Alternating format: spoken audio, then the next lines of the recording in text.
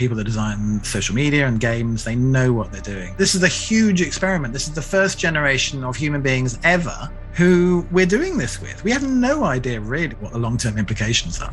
We get a little squirt of feel-good hormones every time we get a new stimuli.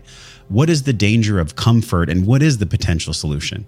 Comfort, in a sense, is the opposite of anti-fragility. So anti-fragility, it's the idea that you get stronger as a result of challenge. Our vagus nerve is, 400 or 500 million years old, whereas our human brain is only about 1 million years old. So our body and our nervous system, our autonomic nervous system, responds to these cues of noise and sound in a profound way that we don't even know or can't interpret with our human brain. That's Stefan Schmelik, and this is the Wellness and Wisdom Podcast. Wellness and Wisdom, where we explore the physical and emotional intelligence to live life well. Stefan Schmelik is a best-selling author, a master's-level researcher, lecturer, and mentor who began his own meditation practice starting over 45 years ago, including extended Vipassana retreats and several years studying under Buddhist masters. His quest to help heal and support others led him to TCM, Transcendental Meditation, to become a dedicated professional in healthcare for the past 30-plus years, pioneering the New Medicine Group team leading the way in integrated healthcare in the UK. Stefan's mission is to help people find their way towards the fullest possible health and happiness through the use of wellness technology as an aid to profound relaxation. My name's Josh Trent, and for the past 20 plus years, I've been on a journey to answer a profound and deep question that comes from the bottom of my heart. And that question is, how do I live my life well? That question has led me to tens of millions of ears and eyes across the world over the past 7+ years. And today on this podcast, you are in for a phenomenal treat with my guest, Stefan, sharing with us about this breakthrough revolutionary wellness technology called Sensate, which I've been using over the past 2 months on airplanes, in my studio, in the truck. Specifically, I've been pairing it with breath work, which now I know to be utterly fascinating. Listen, if you're one of my students in the Breathe program, by the way, if you're not, I would love to guide you through the foundational aspects of breath work, circular, box, breath hold retentions, everything you need to know in a 3-week journey so you can clear your stress with your breath over at breathwork.io. That's breathwork.io. You can get 25% off this 3-week journey where I work with you one-on-one. Just use the code podcast25 over at breathwork.io. Okay, so like I was saying, I'm using this Sensate device while I do breath work. It's been incredible. For many of us, our body's built-in stress management system, it's in overdrive. With the nervous system chronically stuck in fight, flight, freeze, or fawn mode, your body's not receiving adequate time to rest and recover from everyday stressors. In steps Sensate, this infrasonic wave device that you wear right over your heart. Literally, it's a stone that you put right in your heart, right in your solar plexus, right near the thymus gland, and it speaks to your body's command center, which allows you to control how you respond to positive and negative things that you experience every single day. Now, this device is powerful because it's specifically composed with hemispheric audio within the mobile application, and the science is fascinating. We're going to learn all about Sensate, this healing, singing stone. You'll learn about Stefan's journey to medicine, why he's so passionate about improving your vagus nerve health and the positive impact on the well-being of your body. And here's the key, your brain, from VNT, otherwise known as vagal nerve toning. This is where a lot of people get the vagus nerve mixed up. There is vagus nerve stimulation, otherwise known as VNS, and there's vagal nerve toning. They are radically different. You're going to want to listen to the entire podcast because I stand side by side with Sensate. This is a company that I trust, that I love. I only use devices that actually work, and I share with my family. You can get yours today, have it shipped right to your house, the Sensate device. Begin toning your vagus nerve, which is connected through hardwiring to your amygdala. It's one of the most ancient systems in your brain, and this has the potential to give you greater stress resilience and return you to a state of equilibrium. Whether you're in a plane or driving in your car or out in the park, this device is freaking awesome. You have to get one. Just head over to joshtrent.com/Sensate. Use the code JOSH25 to save $25 off your Sensate Vagus toning device.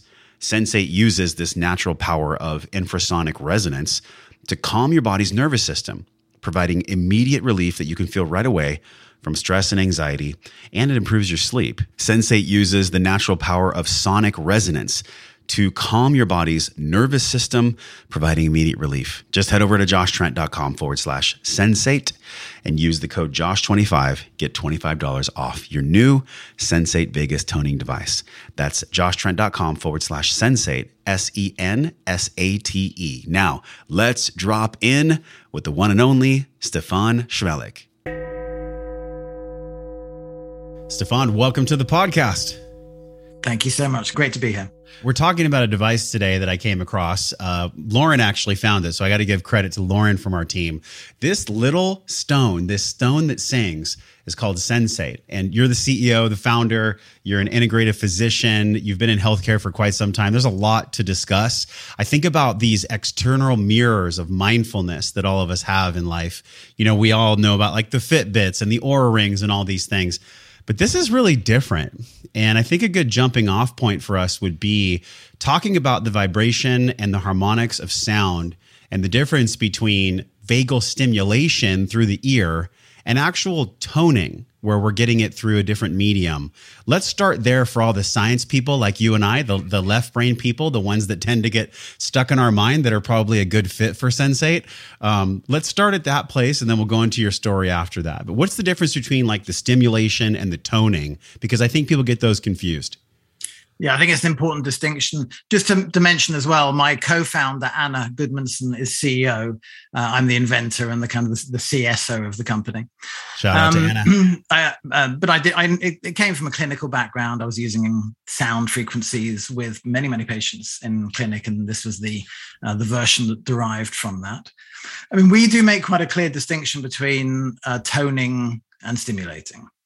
So toning implies the ability of a tissue to respond in a flexible manner, so to upregulate or downregulate. Whereas stimulation implies that you are just asking something to perform a very specific function, to contract, if you like. So vagus nerve stimulating technologies tend to be invariably electronic devices. Yeah. So kind of like pacemakers, there, you have surgical ones that are inserted and then clamped onto the vagus nerve. You have kind of muscle stimulating, almost like TENS machine type vagus nerve stimulating devices, which go over a part of the body where the vagus nerve travels, like in the ear or in the neck, and they are using essentially electrical stimulation to flash signals into the vagus nerve. So not unlike getting a frog's leg to twitch, if you like, or getting a muscle to twitch by passing electrical current through it. The potential issue with that for me is that if you can stimulate something, you can relatively easily overstimulate it.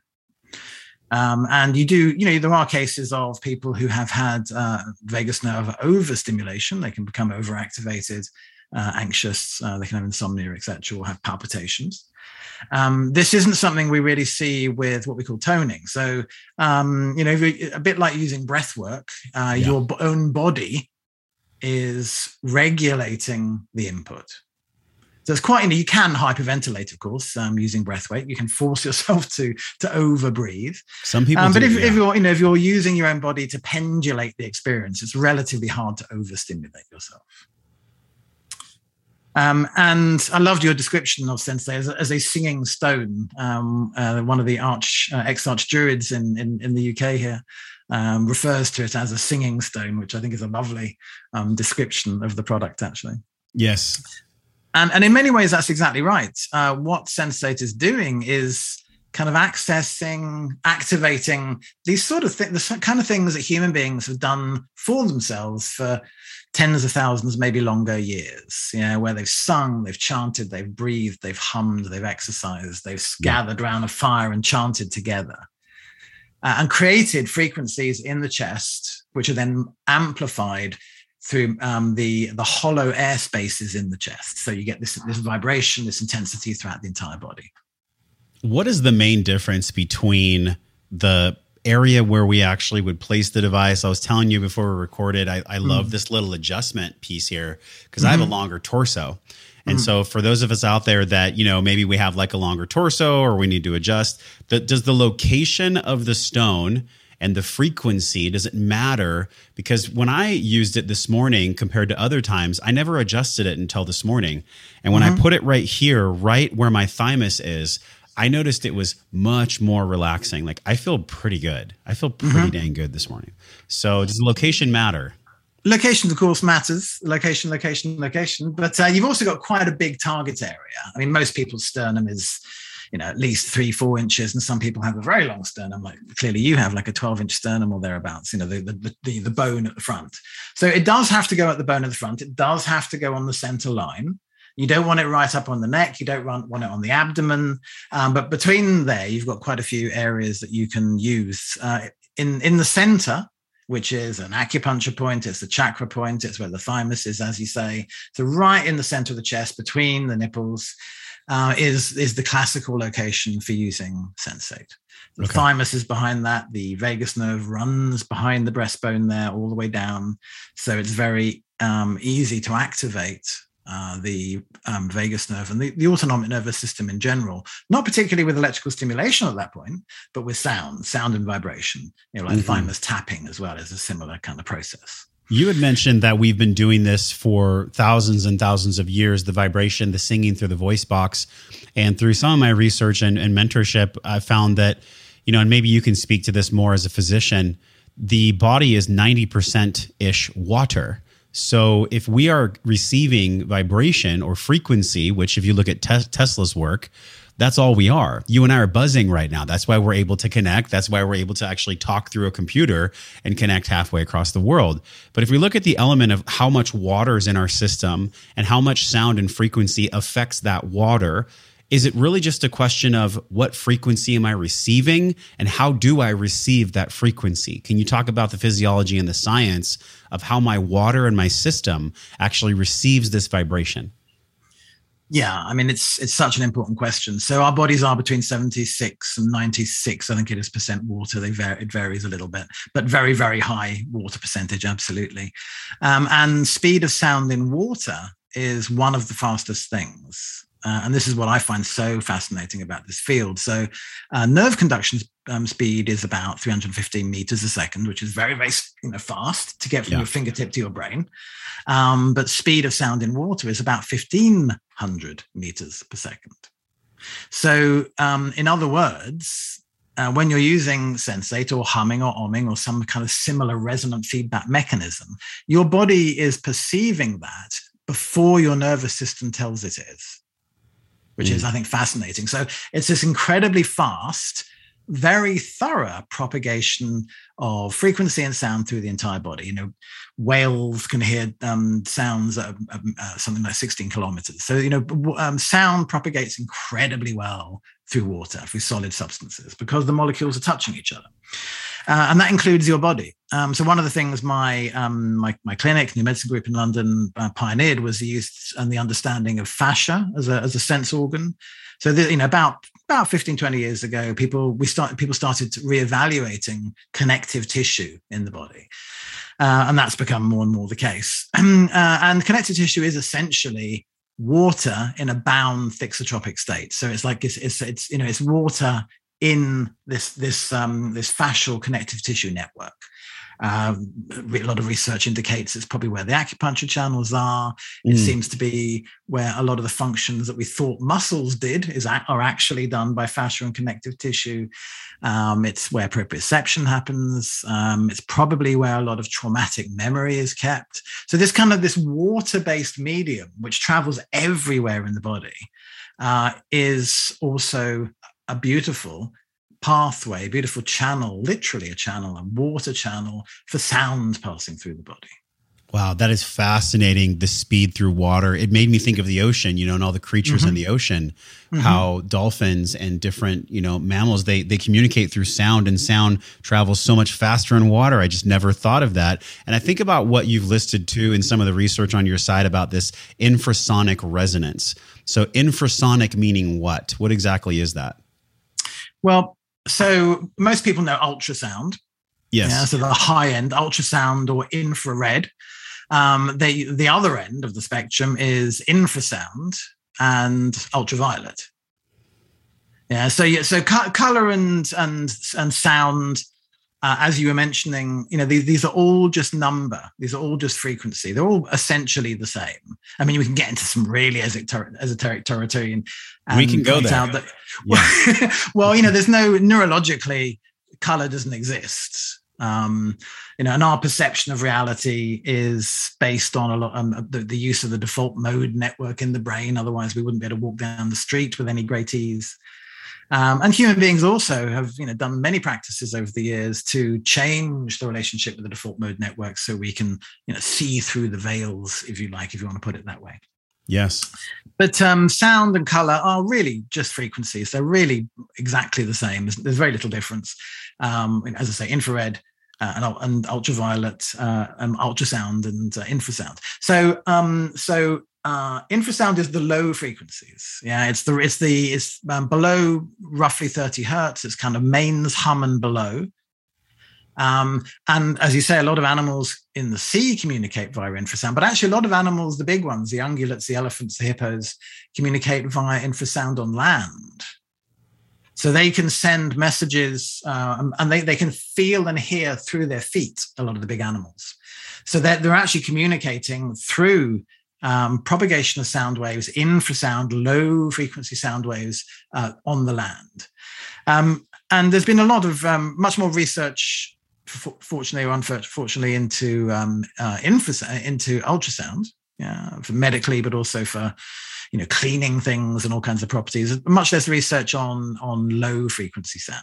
But we all know low frequency sound, right? It's the reason we stand near a bass speaker in a reggae concert or whatever, right? Or sit, or it's how we feel a sense of awe and wonder in many ways in a spiritual environment. So a lot of there's a concept called archaeoacoustics, which is the study of sound in traditional spaces. And what seems to be the case in archaeoacoustic, including Stonehenge material, is that they were optimized for the transmission of low frequency sound. A big part of this for me, I'm visualizing too at my mentor's house once, Paul's house. We had some sand and he was singing through a microphone, and there was sand that was forming shapes on a vibrational plate. Is that the same type of energy pathway for sound we're talking about here, or is it something different? Yeah, that's something called cymatics. Yes. So it's the visualization of sound using, in this case, sand. You can use it with oil.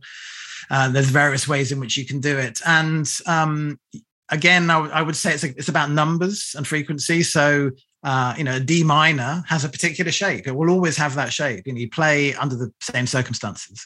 Yeah. So how you use that information, is interesting, but sound has shape, yes. And you can make, they're now making things like objects levitate using ultrasound, etc. So yeah, there are a lot of interesting applications to visualizing sound. You seem like a very spiritual man. The conversations we've had, you've mentioned Chinese medicine. You've mentioned things that, a traditional, I guess you could say, Western American physician might not talk about. Is that potentially why you made the transition with Sensei? Like, in other words, what were you not able to share with your patients? And what did you want from a clinical perspective, using this technology, using esoteric knowledge, using your knowledge of spirit and science? What were you not able to do then that you can do now? Well, New Medicine Group was always about challenging the idea that certain practices are alternatives. So we always said we don't practice alternative medicine. We practice integrated medicine. So we will use complementary medicine alongside mainstream testing and drugs, surgery where necessary. For me, it's about what works. And what's best for any particular condition, but that's a particular skill set of knowing what the answers to that is. There are fantastic opportunities within science-based medicine, but there are also fantastic opportunities within traditional knowledge. We have 250,000 years, let's say, of traditional knowledge, and it would be crazy to not access that for the benefit of humans, the benefit of mankind.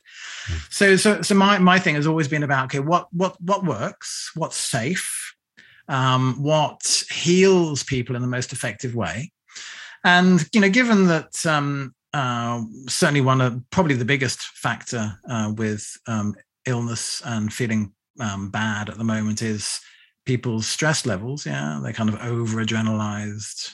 Everyone's overstimulated. Trauma with a small t is almost endemic. Most people aren't sleeping properly.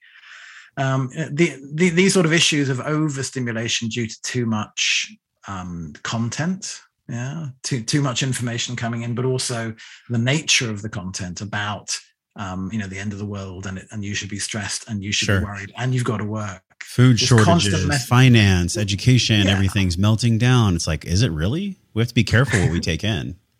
Well, certainly we have to have resilience, and we have to have what I call what's known as anti-fragility, which is a step up, if you like, from resilience, because it can only apply to biological mechanisms. Yeah. So it's particularly important for humans and for nature and for plants. But I suppose overall, my view is that what we've, over the last 1,000 years, let's say, which is quite a small part of even human history, we've tended to put man at the top of this pyramid. And we've tended to make this assumption that the nature is there, the world is there to serve mankind. Mankind is the master at the top of this pyramid. And I think, we're now seeing the consequences of that, by having this idea that you can take whatever you want when you want it without giving back, without any sense of reciprocity, then you start to run out and you start to cause problems. And that's very much what we're seeing now. So, the indigenous way of peoples all over the world until relatively recently was to have this attitude of reciprocity. If you take something, you give back. You give back at least as much as you take, and then it's sustainable. And I think, I strongly believe that we're going to have to move back to something that has those kind of values. Yeah. Where, it is literally about give and take. Being generous, being kind, being understanding, and only utilizing what we actually need. And the challenge there, though, is that we've become used to this extraordinary level of comfort, and you can't. And the thing about comfort, of course, is you can't have too much of it. Nobody has ever been made more comfortable than they want to be. It's a bottomless need. You get that big bed, but you then want a bigger bed or a bigger house or a bigger car, or there's always more you can have, right? Yes. And we can't from a human perspective, we can't continue doing that, but also from a personal perspective, doing that makes us vulnerable, and not in a good way. How so? Yeah. How does it make us vulnerable? Because I'm thinking about the mechanism in the brain, the limbic system, where we're constantly craving novelty. And how that ties into our reward circuitry in the brain. I wonder how you'd explain the danger of comfort and potentially the solution for too much comfort.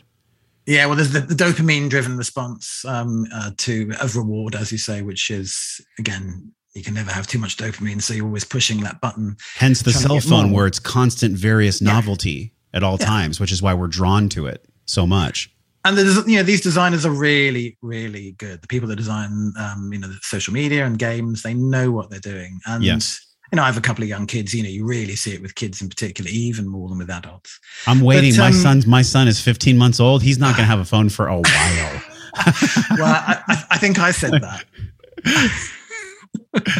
I think I said that, and then they get to 12 or whatever, and it becomes hard. It genuinely becomes hard. It's this is the huge experiment. This is the first generation of human beings ever who we're doing this with. We have no idea really. Well, I think we do have some idea what the long-term implications are. We can already feel it, though. I mean, we can already see, if you look at some of the research around our attention spans, how our attention spans have dropped. Because I want to circle back to that question. If we have this limbic system, it's driven for variable reward.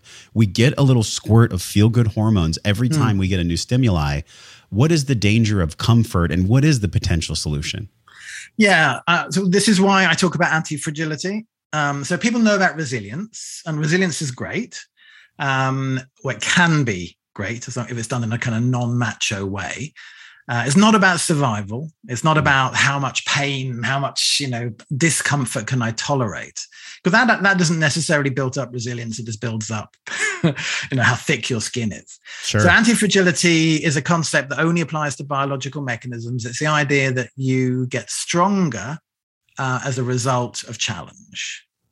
So you can't build that into a machine, right? You can build a machine which is incredibly resilient, but eventually it's going to break. Whereas a biological mechanism, a plant, an animal, a human being, if they live in harmony, let's say, with their surroundings, and the challenge at any one time isn't overwhelming, like nobody's going to be anti-fragile against being hit by a truck, then you can bounce back and actually you end up being stronger. And I've seen this in practice many times. Patients who say, my illness is the best thing that's ever happened to me. People who recover and are better, stronger, more resilient, more balanced physically and mentally afterwards than they were before. So it's comfort, in a sense, is the opposite of anti-fragility. That, for me, is what I've worked out, and that's the problem. The more comfortable you are, the harder it is to be anti-fragile. If you've got this huge bed and this big duvet and this centrally heated house and this chauffeur to drive you to work and this maid to cook your dinner and all this stuff, you don't have to do anything, then any level of discomfort is infuriating. I know quite a few very, very rich people some small thing goes wrong in their routine and they're pulling their hair out, So we all, that's the other side of the coin, isn't it? We assume that if we're rich, if we have more, that we're happier, despite the fact that all the evidence shows this isn't true. We know this. We know this absolutely, that this isn't true, but we still presume that for us it will be different. But so removing, I'm a big believer in removing comforts systematically from your life. And that, there's a lot of that in biohacking, right? So, cold exposure, regular cold exposure, water exposure is a good thing. I just did 10 days on Dartmoor in England without any technology. And the thing I really noticed was the absence of any battery-powered lighting. Because I've been outside a lot, right? But I haven't often not had a head torch. And, on a moonless night where you can't see your hand in front of your face and you're in the middle of a moor, it's challenging. That's right. I went on a vision quest this year, my second vision quest, and it was so dark on one of those nights. I could not see anything, but I could hear animals. And when we vision quest, we fast as well.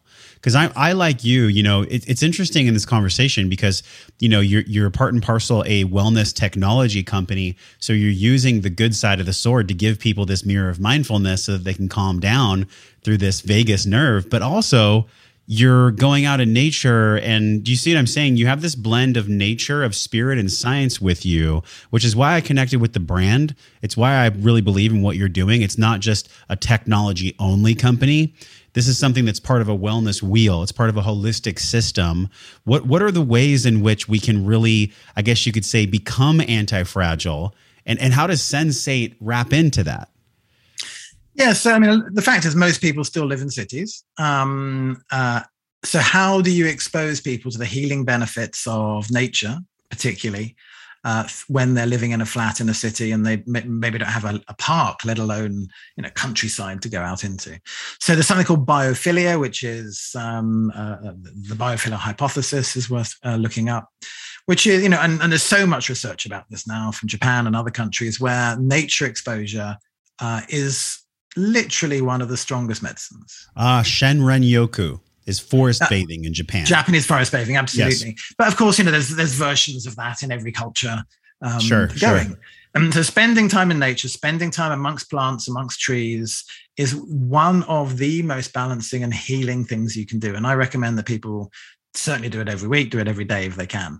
But there's a lot of, we're holding people's hand and taking them down that path by having nature noises in the tracks. Sometimes subliminal, sometimes obvious, bird noises, water noises, wind noises, all these things, which, again, remember our vagus nerve is, 400 or 500 million years old, whereas our human brain is only about 1 million years old. So our body and our nervous system, our autonomic nervous system responds to to these cues of noise and sound in a profound way that we don't even know or can't interpret with our human brain. And of course, there's nothing that can replace this, going for a nice big walk in the forest. But that isn't available to most people every day. So, a big part of the Sensate solution is making the benefits of that available to anyone, any day. Because, again, the research is quite clear that just the sounds of nature is, almost as effective as actually being in nature. And almost. There's a lot less and a lot less anxiety provoking and a lot easier for most people. Sure. Yeah, because I really feel like you're speaking to where, unfortunately, the majority of people is, let's say they're working in careers where they're indoors, maybe they're in cubicle and they're getting that LED, the non-LED light, like the halogen lights from the top of the ceiling. They're not getting the natural circadian rhythms awakened in their nervous system. They're not really living in nature's cue. And so this is the reality of where we are. I don't think look, everybody would want to have a lifestyle where they could spend 7 or 8 hours in nature every day. And until that people are afforded that lifestyle, there is some biohacks that can get them as close to it as possible. I'm curious how you feel. I feel like with biohacking, really, we had Dave Asprey in the studio behind me here a couple of weeks ago. Mm-hmm. And I was just like, I was thinking with Dave and we were going back and forth on what is biohacking. And I really feel like biohacking is any device or any technology that can get us closer to the natural way that we are afforded to live, that we are supposed to be living. In other words, if it's sun, sleep, breath, food, light, whatever it is, biohacking at its core wants to give us access to the things that nature would give us access to anyways. What is your thoughts on that? I think that, but also the enhanced version of it. Biohackers, of course, love to be able to supercharge that response. They want, most of them want to live forever. I mean, most of the big biohackers are big Sensate fans. So Dave Asprey's talked about it, Ben Greenfield, Timu over in Finland, Tim in London, Tim Gray. Most of these guys, use Sensate and they've endorsed it on a regular basis. Yes. I think biohacking, but it's not for everyone, right? Because it takes, let's be honest, it takes a fair degree of commitment and not to mention money. In fact, that's an interesting point, the money side. Obviously Sensate is a private company. It's a relatively expensive purchase. But I think we worked out the other day that if it saves you a year's therapy bills, then it comes in at a fraction of the cost of other interventions that you might do. Yeah. So I do like to think that actually it's a cost saving device. Listen, I would challenge you even more. I would say, what about all the ways that people use alcohol and drugs and pornography and shopping and all these things to give themselves that deep breath, the calmness, that are very deleterious to their health? It's probably in the thousands of dollars a year, even for a low economic person, that they're spending things to give themselves a compelling breath, which is essentially what Sensate provides. Yeah, entertainment, the way I think it's a bit different in as much as people do things to distract themselves. Those are the kind of, when you're overwhelmed, the options tend to be either distraction, through sex, exercise, diet, whatever it might be, TV, phone, doom scrolling on your phone, or engaging with it.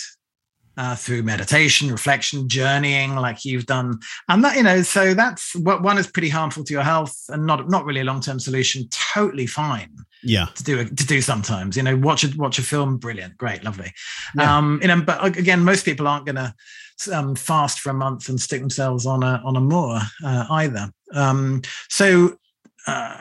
me, it's about the numbers. The reason I effectively finished a very successful Harley Street London practice to commit full time to this was I realized that in practice I could see tens of thousands of people over the next 30 years, having spent 30 years seeing people already. But with Sensate, I could impact on the lives of millions of people.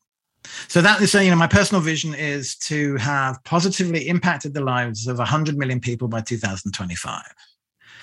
And our users have now run about 25 million minutes. and we worked out the therapy equivalent of that, and it's tens of millions. But also, a good example, for instance, was an American American soldier, who, like so many people, unfortunately, in the services, was suffering from PTSD, from trauma. Yeah.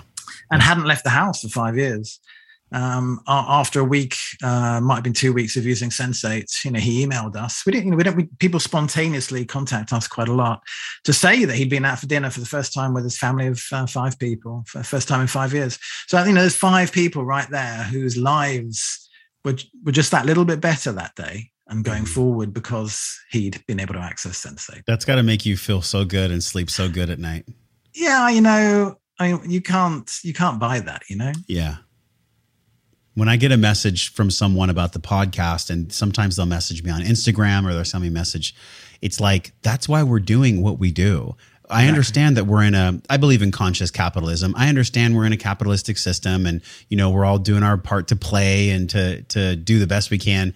But at the core of it all, like, why are we even in society? What are we even doing here if we're not making other people's lives better? Because when I make other people's lives better, it enriches my own. It gives me more meaning, more purpose, more zest for being alive myself. So much. And when we know absolutely that simply accumulating objects, including money, doesn't make us happy, we do know absolutely that helping other people does make us happy. Having a sense of meaning and purpose in our lives, knowing that we are valuable to other people, this is what makes us happy. Yeah. I can see that. I can feel that too. And I want to pull the e-brake because there was something I wanted to mention to you that's close to home. And it was actually about King Charles and this anti-fragility piece. Because you mentioned when people have too much comfort, when they're getting too much stimuli, people are in, double king beds, private chef, everything. I don't know in the world if somebody's more taken care of than King Charles. And I remember seeing a clip that we'll post it down below wherever you're watching or listening. And he had a pen. He was signing a document with a pen, and the pen leaked on his fingers. And he got so angry that he started, almost like a child, he started going, "I hate this pen." He was freaking out. And I thought to myself, wow, that's a pretty severe reaction to a leaky pen. And I wonder if he himself, being so comfort and so taken care of, if his fragility has actually become more exposed. What do you make of that? Yeah, well, we could have a whole series devoted to the foibles of the English upper class and royalty in particular. I mean, in a way, they are very looked after, as you say, but they're also, on the whole, fairly emotionally blunted by school and upbringing. So it's not I wouldn't foist that job on anyone, to be honest. I wouldn't do what any of them do. Yeah. It's a very, very thankless task. The privilege doesn't make up for it. Sure. I could imagine too, because I'm thinking about here in America, everyone's goal is to have like the 4 or 5 bedroom house with like the boat in the driveway and all the trappings and all the vacations and everything. At what point have you seen, either personally or with your company or with patients, where the juice isn't really worth the squeeze? In other words, how much comfort do we actually need in this world? And what does that comfort actually look like? Well, of course, the boss of Patagonia, whose name temporarily escapes me, just gave the company away, right? However many billion it was. I heard about that. Once you've got a few million, what are you going to do with a couple of billion? You can't, what are you going to do with it, Right. And obviously people go through the motions of setting up trusts and various things. But they find it hard, very, very hard. Most people, understandably, find it hard to really hand over control of those assets to somebody. They tend to want to remain involved in some sense, and then it's not charity. As long as you have to control it, then it ceases to have that kind of role. I think we can live an incredibly simple life. I think it's hard. You can't uninvent anything. So it's a big deal to say I'm going to do without technology, knowing that mobile phones exist. If you don't know they exist, it's not hard to do without them, right? But we know all this stuff exists, and you can't uninvent it. We know that battery-powered LED lights are really useful. outdoors where it's dark. We know that lighters are a lot easier to light a fire with than rubbing two sticks together. So I think there is a natural balance between using things that are incredibly useful and then knowing when something doesn't really significantly enhance your happiness, but actually just it's just another thing in your life, you know? And if we look at indigenous peoples around the world, the few that are left, a lot of them live incredibly simple lives. And it's interesting reading accounts of, say, Darwin, when he was visiting some people, obviously, before Western economies, as we know, arrived, and literally failing to understand why they didn't want more things. They would get the settlers, the early Darwin settlers, would get quite annoyed with some of the natives. They would give them something, and rather than just accumulate more wealth, they would divide it equally between everyone in the village. Even like a piece of clothing, perhaps. And his thought process as a Victorian entrepreneur gentleman was, well, listen, if you accumulate more, you can become the chief of this village, and then you can dominate the next village. So it was a very, very different mentality to that everybody is equal. But by all accounts, these people were incredibly satisfied and happy. The more we build into our lives the idea of what we haven't got, the more potential for not being satisfied there is. That makes really good sense to me, because I'm thinking about at what point is the juice worth the squeeze? And everybody's heard of Maslow's triangle, and some people agree with it, some don't. But I think once we have our bases covered financially, we have shelter, we have food, we have water, we have breath, we have community, we have conversation, connection. All these things are so important, but I'm really speaking for and to the people that are out there in the world right now that are with us, that are listening and watching, that might be in a car or stationary or in another business meeting. Like, we've got to give our fellow citizens, our global citizens, some tools, some things that'll really truly help them exactly where they are. And I think, obviously we can go sing and we can go hum and chant. We can get some of the benefits of this technology, of this vibrational technology. But you can't sing and dance during a business meeting. There's certain practicality that we have to take into account. So what are some of the ways that you've been excited to hear about people using the Sensate that maybe you didn't initially intend? The best things in life really are free. Breathing and loving and caring and being generous with your time. All these things are free. But we value them less, therefore. So sometimes we need to find ways to bring them into our life. I mean, things that the kind of level of spontaneous testimonial that we get is lovely. I mean, genuinely lovely. We touched on this a moment ago as well. We haven't particularly solicited this from our users, but every day we get people writing in saying, this has changed my life. This has made more difference to me than 10 years of medication, whatever it might be. And although we don't particularly suggest that people use it with children, a lot of people are, it turns out, using it with their children. We don't recommend that. But one of the most heartbreaking things I think that's going on in the world is the epidemic of anxiety in younger people. I think it's a very difficult world to grow up in. I think the pandemic really highlighted that even more. There was a whole generation of children who spent, like a year or more at home, were taken away from their friends and their family. Teenagers who were just starting to have relationships were, pulled apart. So I think, and at the same time, technology, the rise of technology has made meaningful connection harder and harder. I mean, it's made superficial connection easier and easier, but community-based, meaningful connection has become a rare and beautiful thing.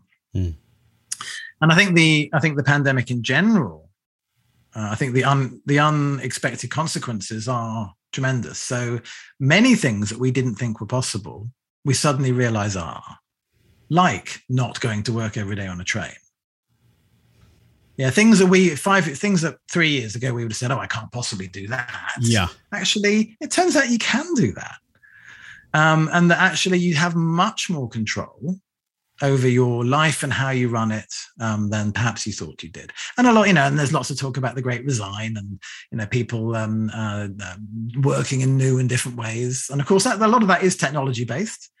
So as I say, we can't uninvent anything. Nobody's going to uninvent Wi-Fi. Nobody's going to uninvent the smartphone. But let's find out how to use them to leverage humanity's development into the next phase of our life on this planet. That's beautiful. And honestly, it's a perfect segue to my next question, because I was doing research and I was thinking about, what is this device really about? If we stripped away all the science, which, I love science too, and we just said, what does this wellness tech actually do for somebody at their deepest need? This is about stress resilience.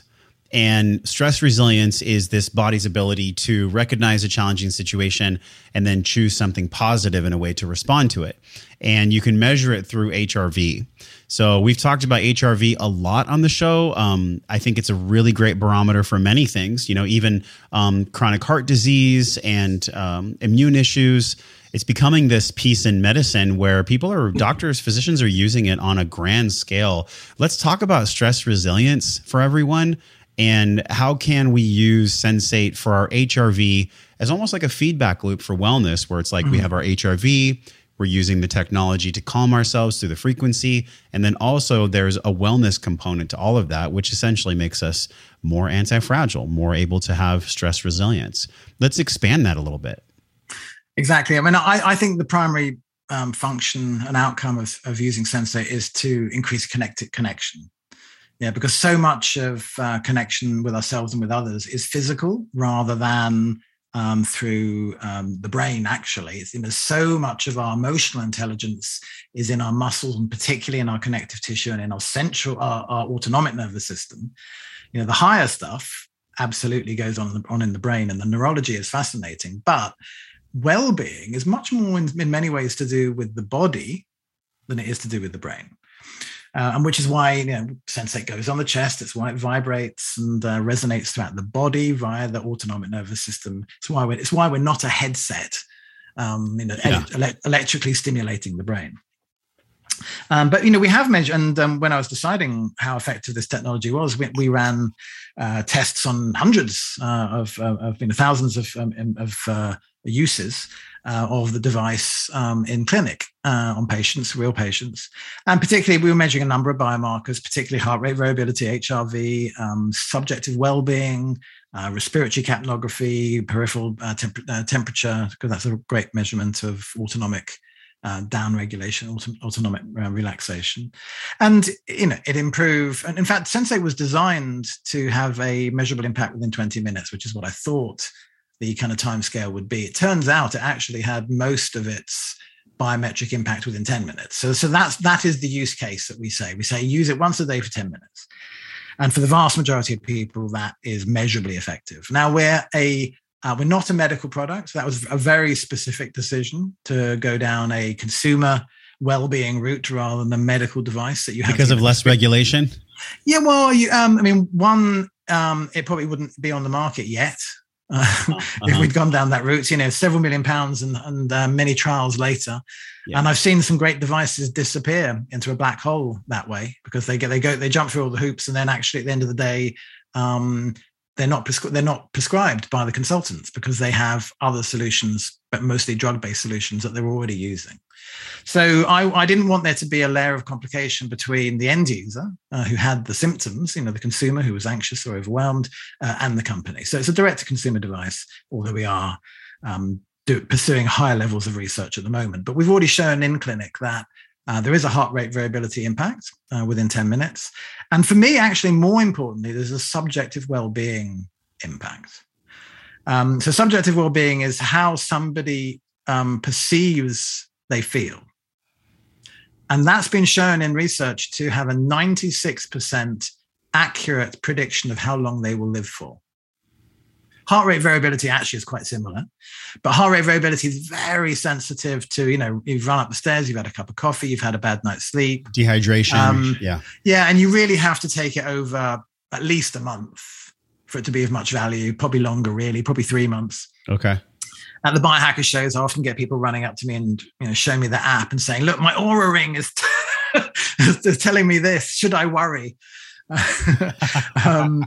But they say, "Should I worry?" You're like, first of all, stop worrying. No, you shouldn't worry. It's not productive. But Okay. I love subjective well-being because anyone can do it. It's like, how are you feeling right now in this moment on a scale of 0 to 6? And that is directly equatable in a linear fashion with how long you live for. So if you can shift somebody's subjective well-being by 20, 30%, which we were more than doing, then you're literally adding a decade of life. It's major stuff. Yes. So I'm a fan of heart rate variability. I think it's more complex than we imagine.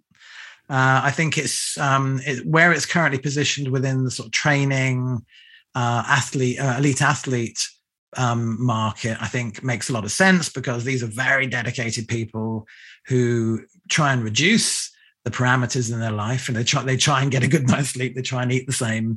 So, using heart rate variability as a predictor of stamina and recovery makes a lot of sense. But for average people, for a lot of people who lead irregular lives, I think it's a harder metric than some to make sense of. But what would be a better metric than vagal HRV? tone. Vagal nerve tone. Yeah. That's why we've highlighted on vagal nerve tone, because what drives blood pressure, what drives heart rate variability, what drives how you feel, what drives gut function. Remember the vagus nerve is literally the physical anatomical representation of the gut-brain axis. That is the vagus nerve. So if you drill down into all these things that we measure, what you tend to find basically is vagal nerve tone underlies that capacity. So if you can improve vagal nerve tone, you pretty much are improving everything that you should be interested in. How do we measure vagal nerve tone? How do we do that? Now that is also complex. Measuring it directly is really quite hard without putting a lot of very invasive equipment on you.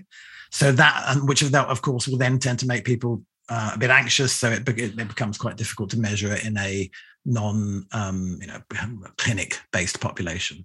But you can measure the biomarkers. So heart rate variability, is a direct reflection of vagal nerve tone. Heart rate, morning heart rate, peripheral circulation is a measurement of autonomic nervous system flexibility. So if you measure breathing rate, CO2 levels, all these sort of things, if you measure a number of biomarkers which are underpinned by vagal nerve tone, then you've got a good idea. That's fascinating to me because I think about the objective well-being of someone. I think collectively or just seeing like objectively our society, I don't know a time where people have been more stressed and more under really an existential threat, but also the world is still a beautiful place. There's still incredible things going on. There's so much to be grateful for. How do you make sense of this as a physician from a spiritual perspective, where we are in society's evolution right now? Is what I refer to good stress, clean stress and dirty stress. So, although in many ways the world is the safest, cleanest, least famine prone, least disease prone it's ever been in the history of humanity, on the other hand, we feel the most threatened and we feel the least safe that we've ever felt. And in terms of the Maslow and the hierarchy of needs, the triangle, the bottom line that pyramid rests on is feeling of safety. Because that nothing else matters. Forget shelter, forget food. If you don't feel safe, then you're unable to settle.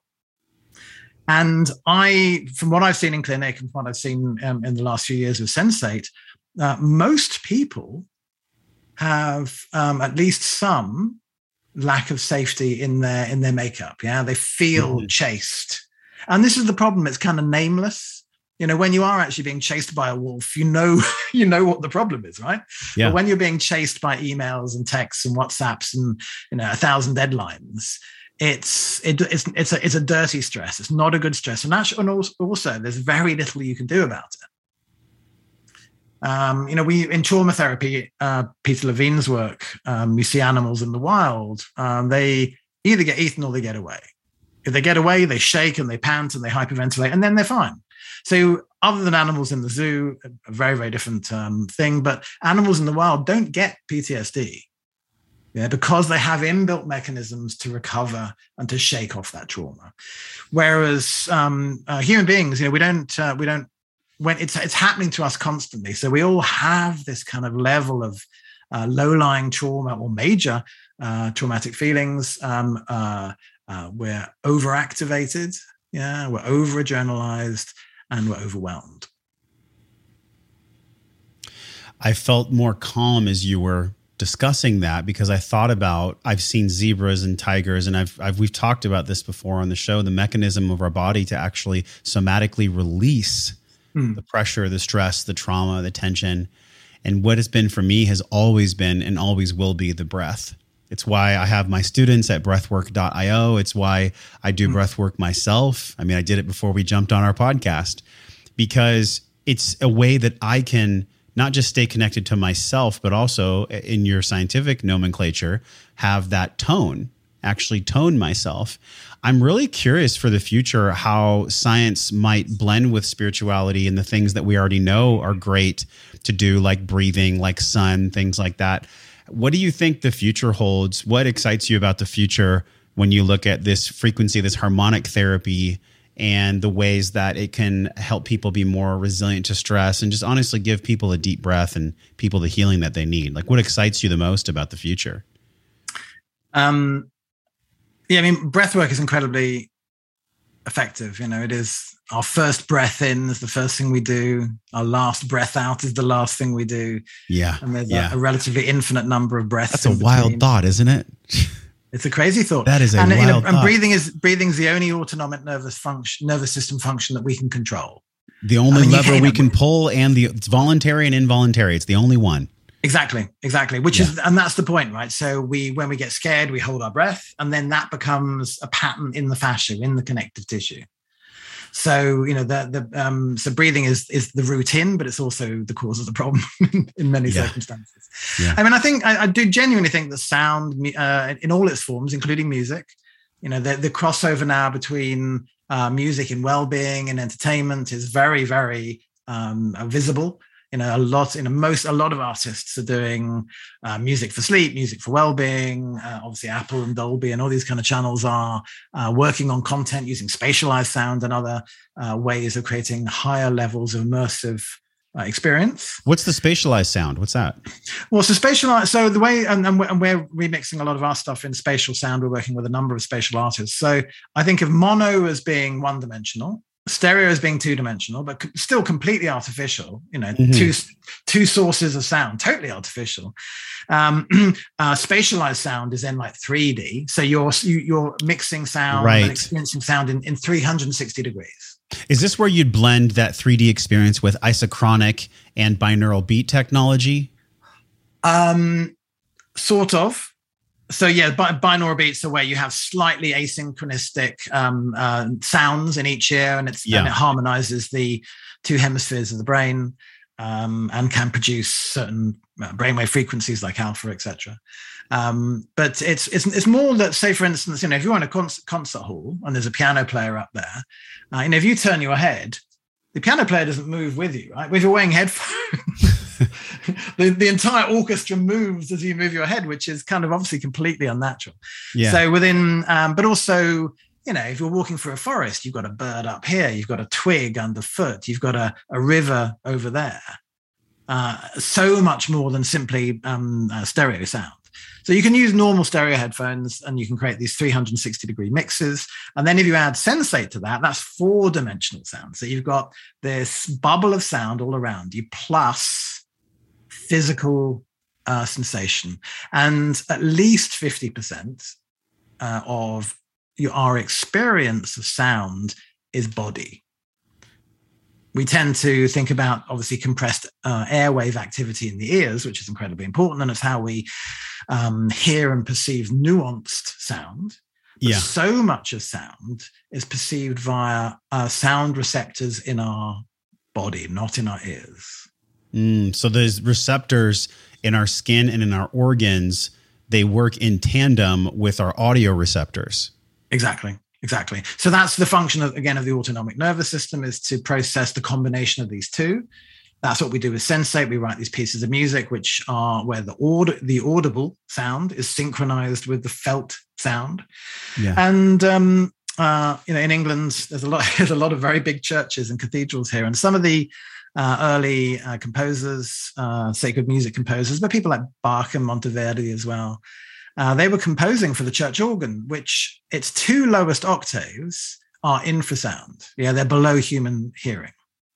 So there's one of the things that is attributed to low frequency sound is a sense of, as being the inventor, the originator of religious experience, of creating awe and wonder within the body. That deep, beautiful rumble that you can feel, almost like a primordial sound, like a absolutely.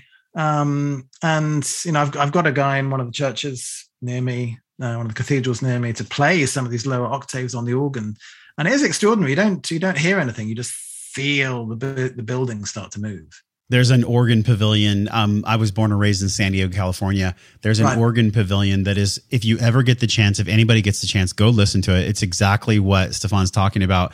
You'll feel something before you actually hear it. It's like this vibrational kind of like cozy. It's so powerful. It's so beautiful. We've covered a lot of ground today, man. I've really enjoyed where we've gone in this conversation. A lot of this stuff I've never thought about. I just quite simply haven't thought about it. So y'all, you need to get this in your life if you're the kind of person that spends a lot of time indoors. I think this is a perfect device for people that want to break in the middle of the day, but maybe can't get outside. And obviously nature's best, but we have technology, which is also nature itself working through us. The link is joshrent.com/sensate.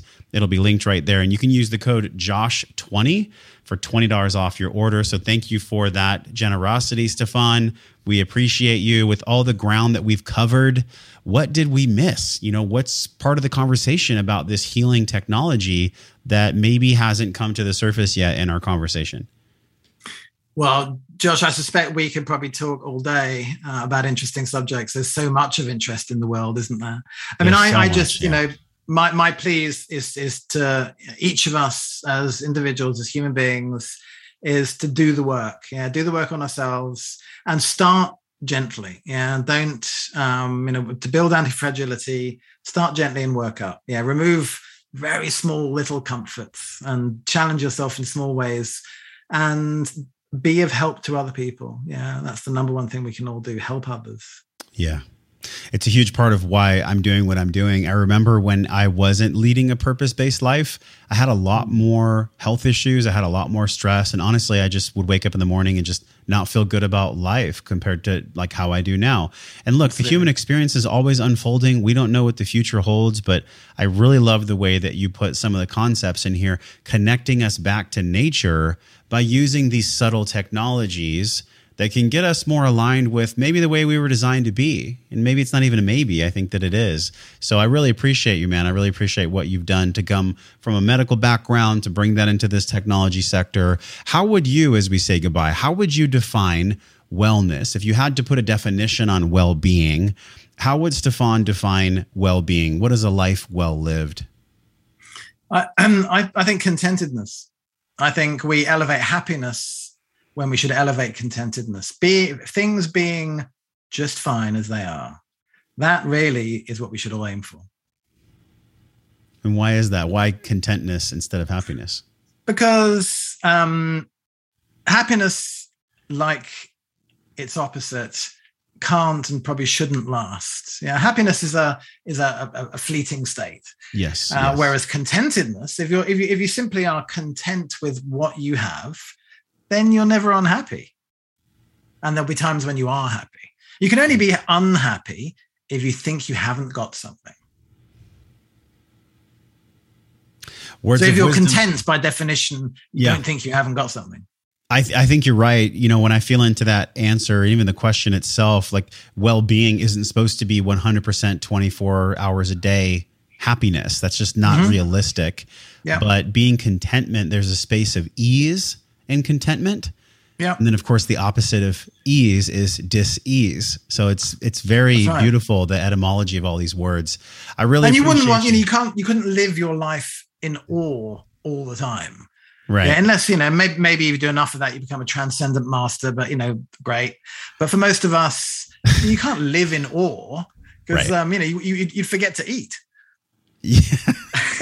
Well, most of us, good news, most of us are not floating on a cliffside wearing a white cape with a huge jewel around our neck. So I think we're good.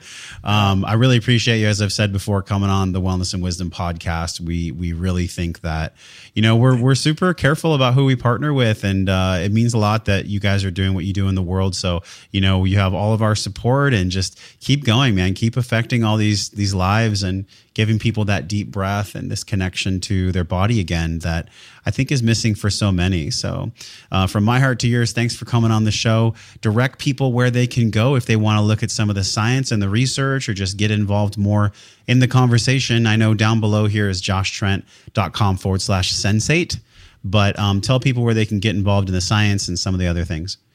Yeah, so getsensate.com is our website. There's a blog there, which I'm not updating as often as I would like, but there's a blog, there's the science, there's obviously more about the product on getsensate.com. Great. Stefan, thank you for coming on the show. Thank you so much. And let's just take a nice breath in and then out through the mouth. Thank you. My favorite. That's my favorite thing to do. Okay, you guys, until we see you again, we're both wishing you love and wellness. We'll talk to you next week. This podcast is brought to you by my amazing and my heart-centered friends and colleagues and fellow wellness enthusiasts over at Paleo Valley. I love Paleo Valley. They make these super tasty, healthy turkey sticks that I pretty much devour on the daily. When we get the box of turkey sticks, they last a week. I don't know how my family's eating that many turkey sticks. I know you're going to feel the same way. You should probably stock up and get 2 to 3 boxes, because we're always looking for healthy snacks. And these are the best I've ever come across. Beyond just the turkey sticks, you can pick up a bunch more, like a bottle of ACV, otherwise known as apple cider vinegar, for your blood sugar. All you have to do is go to joshtrent.com/Paleo Valley.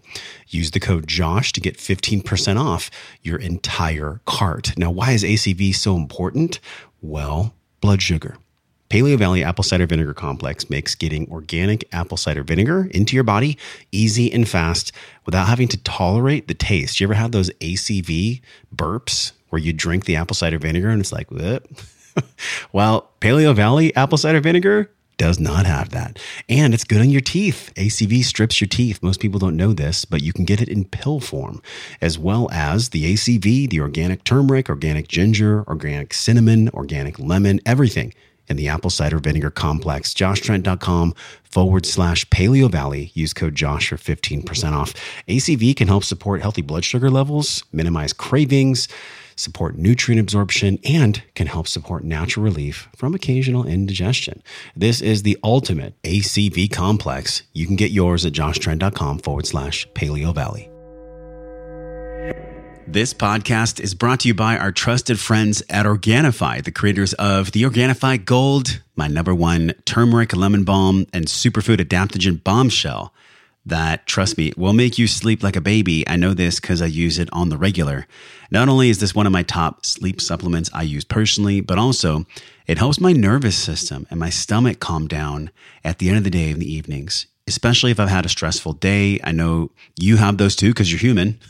And because we're human, the best thing to do is take loving care of the human body, starting with quality sleep, not just quantity. This is going to allow you to have the highest quality of life possible.